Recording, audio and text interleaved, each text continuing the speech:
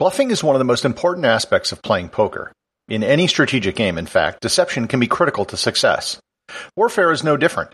Deceiving an enemy can often mean the difference between winning and losing, between life and death. During World War II, the Allied forces unleashed the largest and most complicated deception in military history, a deception which resulted in the success of the Allied invasion of Europe and saved thousands, if not tens of thousands of lives. Learn more about the entire army which never existed on this episode of Everything Everywhere Daily.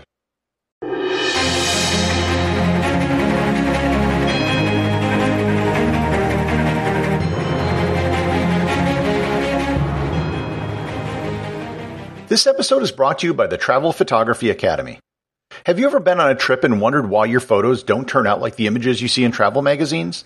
If you're going to spend thousands of dollars on a trip and hundreds to thousands of dollars on a camera, you owe it to yourself to get the highest quality images from your trip. That's why I created the Travel Photography Academy. I set out to travel around the world in 2007 with an expensive camera, and I had no idea how to use it. As I traveled around the world, I taught myself the art of travel photography, eventually mastering it to a point where I was named Travel Photographer of the Year 3 times in North America. The Travel Photography Academy is an online course that teaches you everything you need to know to master your camera and to take better photos on your next trip. To improve your photography and to get better images on your next trip, visit TravelPhotographyAcademy.com or click in the link in the show notes.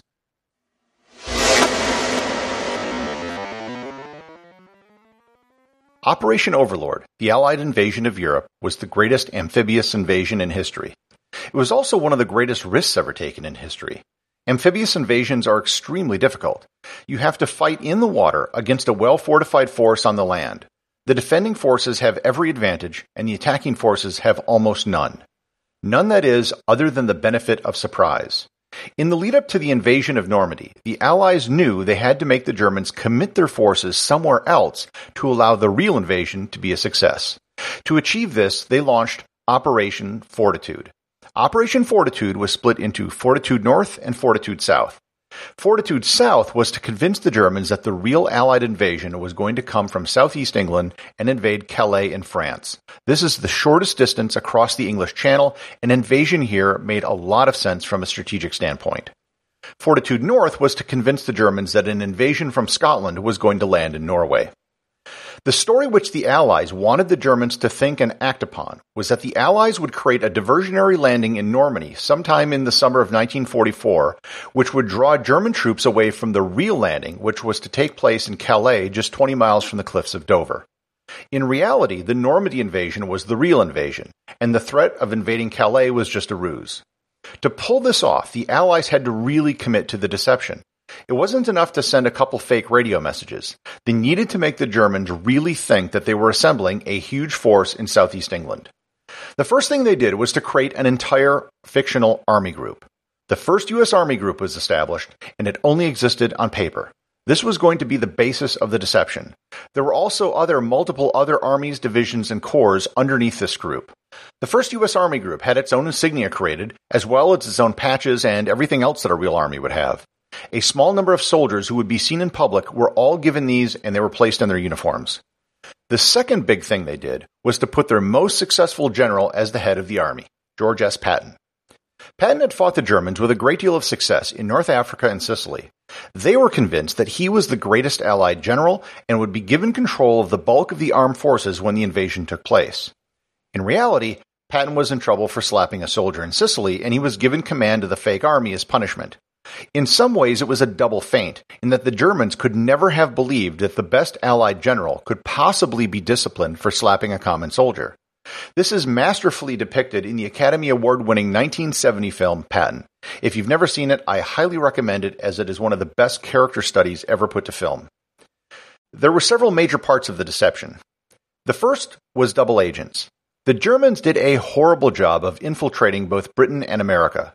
The agents they had in place at the beginning of the war were discovered quickly, and most of them turned into double agents. This was part of the famous British double-cross system. While originally created as a system of counter-espionage, it found its greatest success as a vehicle for disinformation. The second part was fake radio traffic.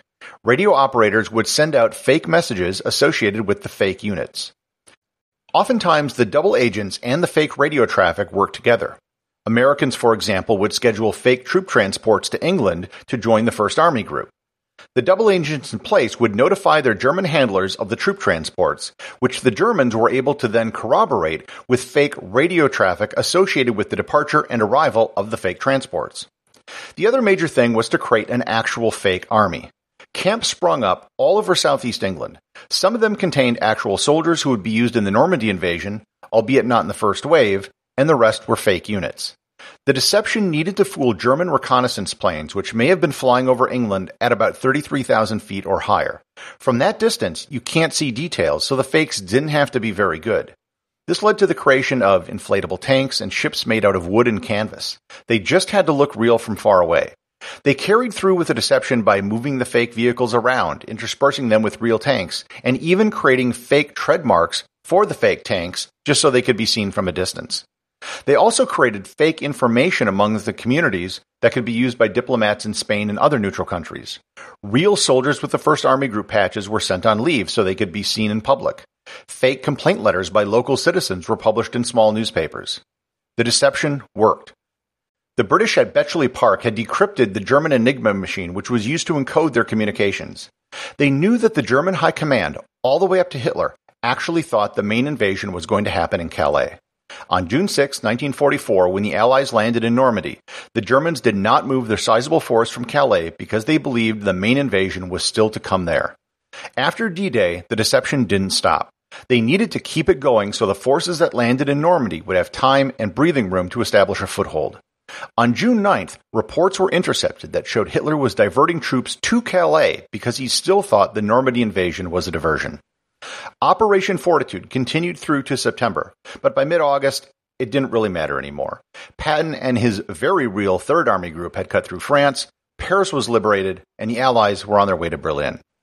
It's terrifying to imagine what would have happened if the deception didn't work. The Normandy invasion might have failed. There wouldn't have been a second front opened up in the war, and the entire course of World War II would have changed. The Normandy invasion owes its success to the brave, fake men and women of the greatest fake fighting force the world has never known, the U.S. First Army Group. Executive producer of Everything Everywhere Daily is James Makala. Special thanks to everyone who supports the show over on Patreon. Please remember to leave a review over on Apple Podcasts. Even a simple review can really help the show get discovered in the sea of other podcasts that are out there.